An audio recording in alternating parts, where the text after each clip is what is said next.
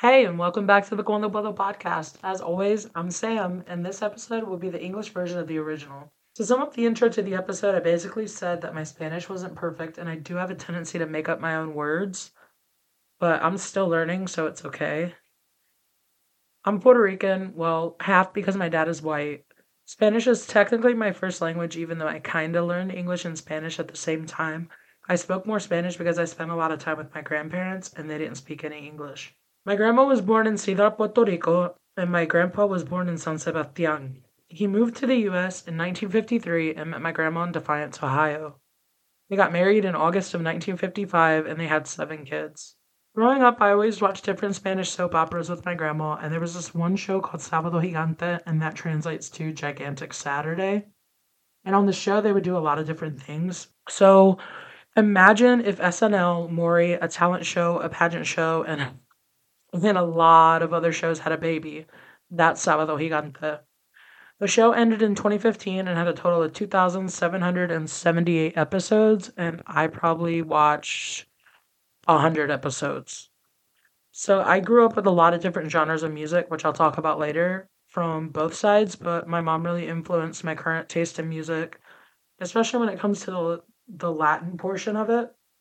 So some of the artists I grew up listening to were Mark Anthony, La India, Aventura, and Calle 13.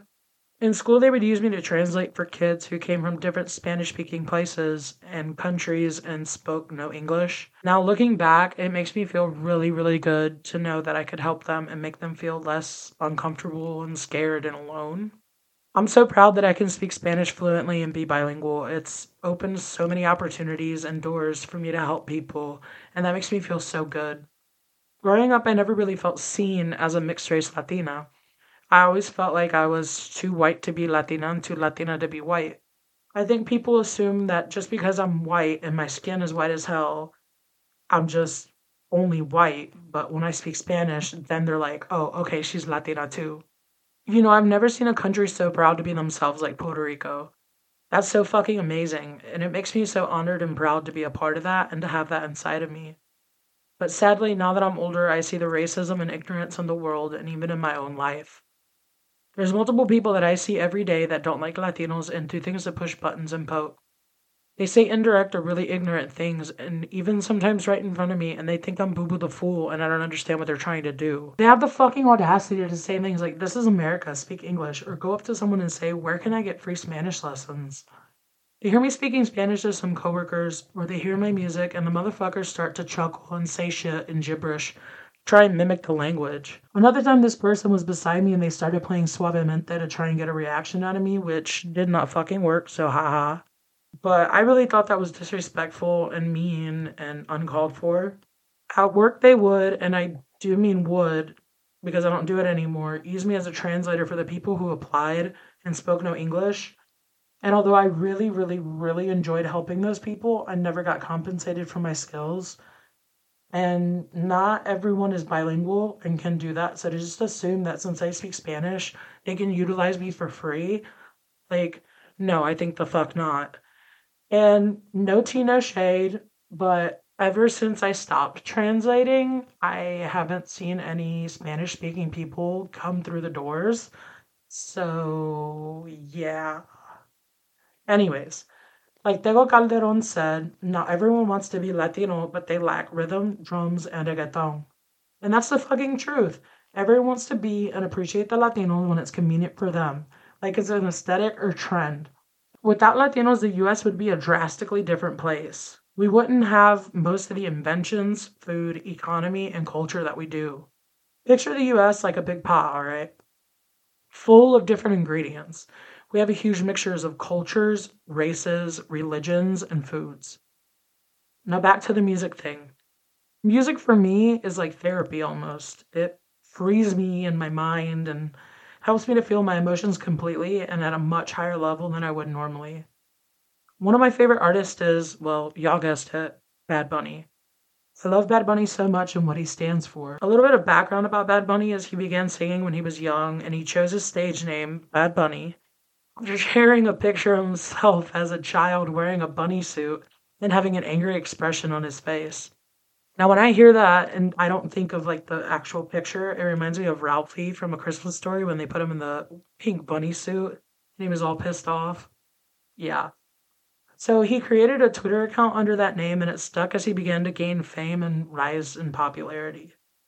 I heard my first Bad Bunny song November 28th, 2016, and it was called Diles, which is a Latin trap collaboration with 6 other artists.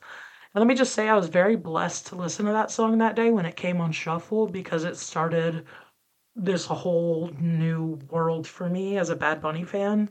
So just to know that I was there when he was just starting makes me feel really good.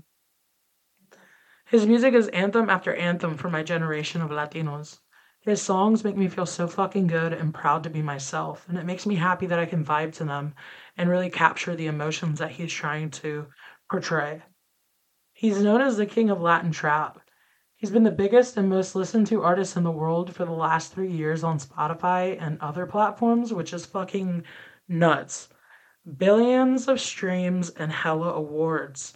It's so crazy to me that someone who started as an underground SoundCloud rapper turned his shows from only paying under, what, $35 at a club or small venues to now paying thousands of dollars for shitty seats at a fucking huge ass arena.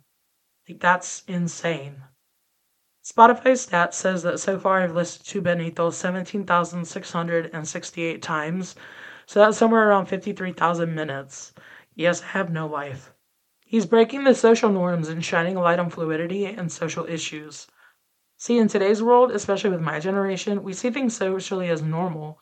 Examples include gay marriage, inequality, pro-choice, everything like that. Benito is outspoken about social and political issues in the world today, though. He speaks out against the violence towards women and the overwhelming sexism and misogyny. He breaks down the stigma around gender roles, making them seem almost non-existent. Now I'm about to elaborate on some issues, so get ready.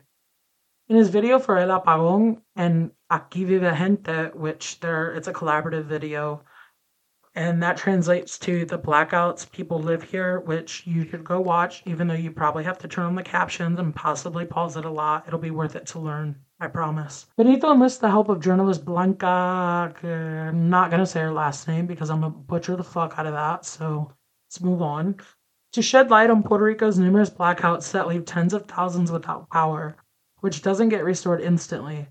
With the recent tropical storm, 1.3 million natives found themselves without power, according to a news source, and a little over 2 weeks later, only 84% of the customers had their power back on. Not to mention, Puerto Ricans pay some of the highest electricity rates in the whole United States, which is really fucking sad and it shouldn't be that way. Another issue is the displacement of natives. Aquí Vive Gente tells part of the story of colonial domination by showing how those with money from the US and elsewhere are flooding into the island in such large numbers that they're displacing many native Puerto Ricans. That's from a source called speakoutsocialist.com. Yes, I like to be educated and not look dumb as fuck.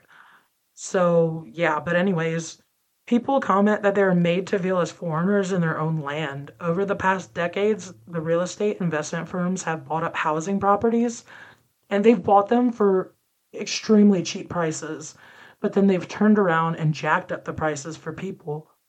In addition, the government has torn down much of public housing that once existed for low-income people.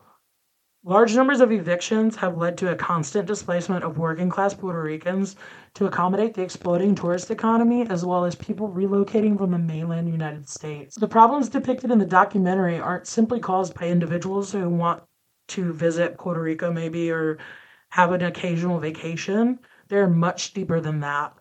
They're the consequence of international capitalism and colonialism, which create deep inequalities across the world and turn places like Puerto Rico into playgrounds for the rich, consuming the culture and beautiful environment with little to no regard for the people. Puerto Rico continues to suffer from natural disasters, social and economic crises, and many other problems. I feel like without someone like Benito and many others, things in the world of reggaeton, culture, and even in the whole world would be different. So to you, Benito, I say thank you. And as always, thank you for listening.